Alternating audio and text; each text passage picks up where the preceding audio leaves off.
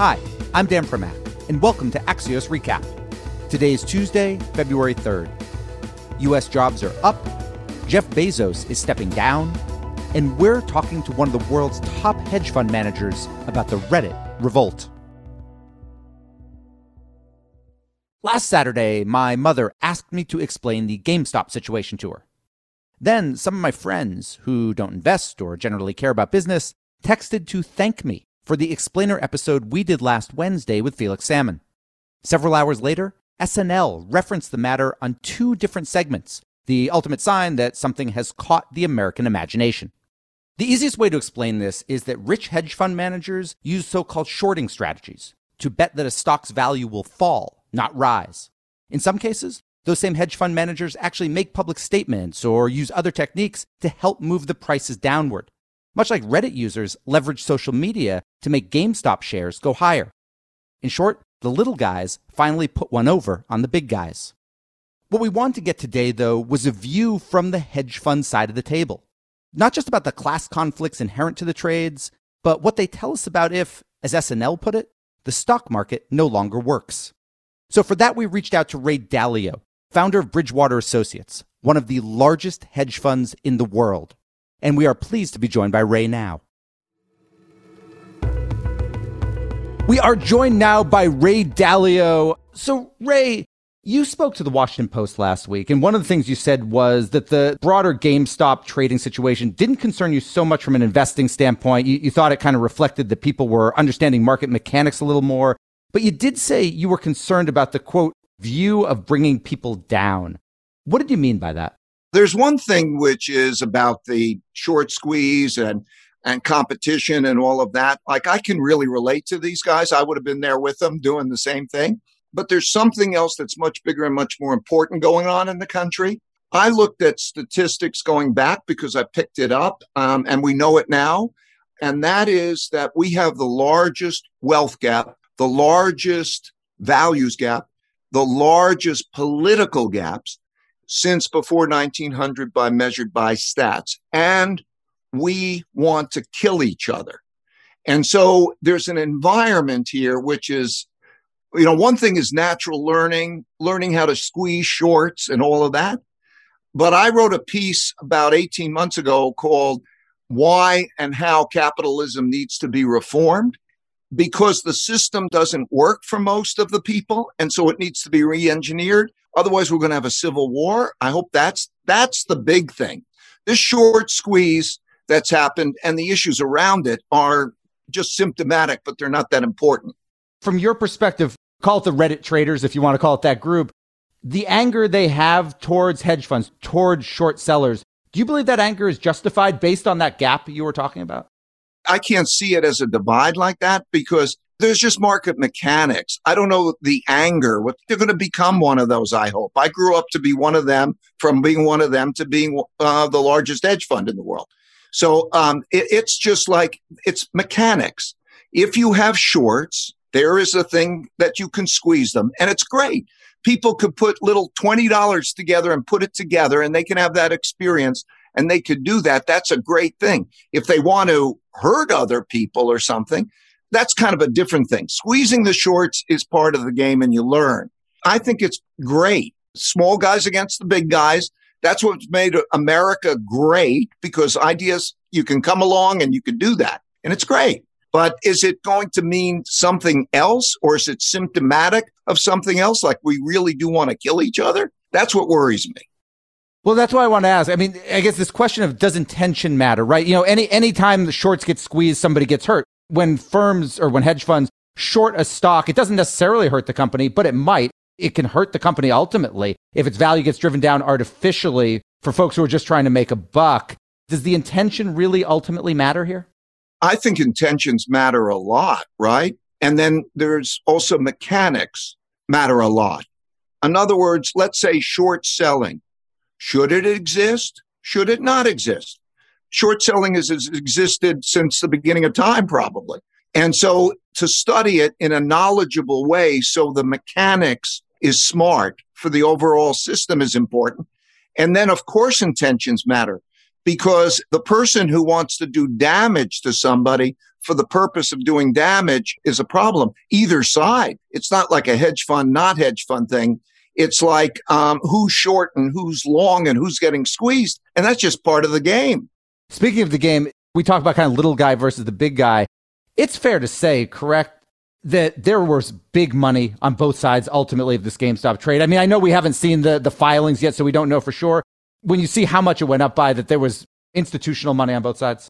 Not big money, not real big money. Look, I've been around. I've been doing this for 50 years, and I'm trying to tell you that this will pass. It wasn't big money that was involved, but it was money in terms of that. But it was a lot of little guys playing the game against the big and some hedge funds. I don't know actually of any really big ones that it made a big difference in. But in any case, it's great. What have you learned from the past week? I know you're not involved in these trades. I believe, and tell me if I'm wrong about that, but what have you learned in the past week? That I think that people have a problem getting caught up on the news and don't have enough perspective of how these things have happened over and over again. I could give you a litany of all of those. This is just another one of those. And so everybody's getting emotional and hyped up, and they don't even know what it is. It's a mixture of a short squeeze, the small guys against the big guys, something about fast trading, how can the system, something about collateral. These all have been dealt with before. And so like it's a preoccupation with something that's today's news, but can we be smart and reflective about it? Ray, a lot of people feel what we've seen recently has put a spotlight on how stock market investing isn't that different from gambling, just in three-piece suits. So really, is being a good stock market investor any different from being just the best player at the poker table? It's by and large being the smartest guy at the poker table. And then it has to do with how do you do it? Are you an investor? Are you a trader? And then it has the rules of the game. It's like Monopoly or any other game that has that rules. You have to know the rules of the game. And within those rules of the game, there are lots of ways to play it to win. You mentioned a couple times, kind of small guy against the big guys. There obviously, historically, and even today, there are certain things that the small guy can't do unless they have a certain amount of money, so-called accredited investor rules, et cetera. Do you believe that the markets should be, for lack of a better term, more democratized? In other words, more people should at least have the ability to do more things in it? Or are you of the mind, if you have less money, you might be a more unsophisticated investor and we need to protect you from losing your shirt? There are two different things. Right in the beginning, since I was a kid, I used to caddy. I earned $6 a bag. I'd get $50 together and I could invest. And the small guy can basically invest like the big guy can in terms of picking what stocks, what's buying. They have to do research to get up to that same level, but you can invest proportionately, and that's great. Now, in terms of, let's say, protect the small investor, that's basically about naivete, because lots of people are raising money, try to do promotions, and they do things, lure people in with stories of this thing or that. And so there should be protections for the little guy. So the little guy can pretty much invest like the big guy can if he knows how. All around the world, ETFs, everything. They're pretty much open to anybody. But the little guy should be protected against the BS of the big guy. Congress is going to hold hearings both in the House and Senate over all of this in the next couple of weeks. Do you believe there are structural or regulatory problems with the ways the market is currently operating that needs to be fixed or at least tinkered with? Not a big thing. There is a little thing. What I'm really worried about generally, here's the big thing. I don't think that our policymakers generally in Washington understand the big things. Things like the production of a lot of debt by the government and the central bank buying that debt and the mechanics of such things. The distribution, how to produce productivity, these big things. And history has many, many lessons. So I think that, is this a big thing? It doesn't come close to these other big things. How should wealth be distributed? Why doesn't capitalism achieve the goal of being good for most people? And how do you engineer it that way while increasing productivity and its efficiency? That kind of engineering is the big thing. And I don't think they're paying enough attention to that. Ray Dalio, thank you very much for joining us. My pleasure. Thank you, Dan.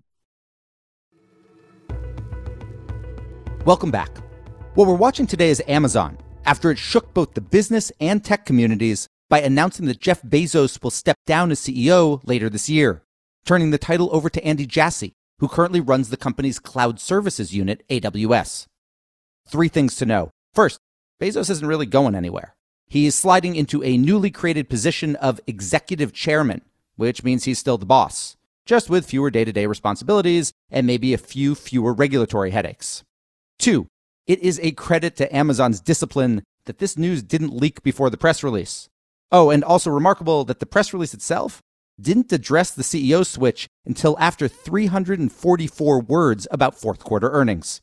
3, promoting from AWS reflects how much Amazon has grown from its retail roots, becoming a behemoth that seeks to offer all things to all people and all businesses.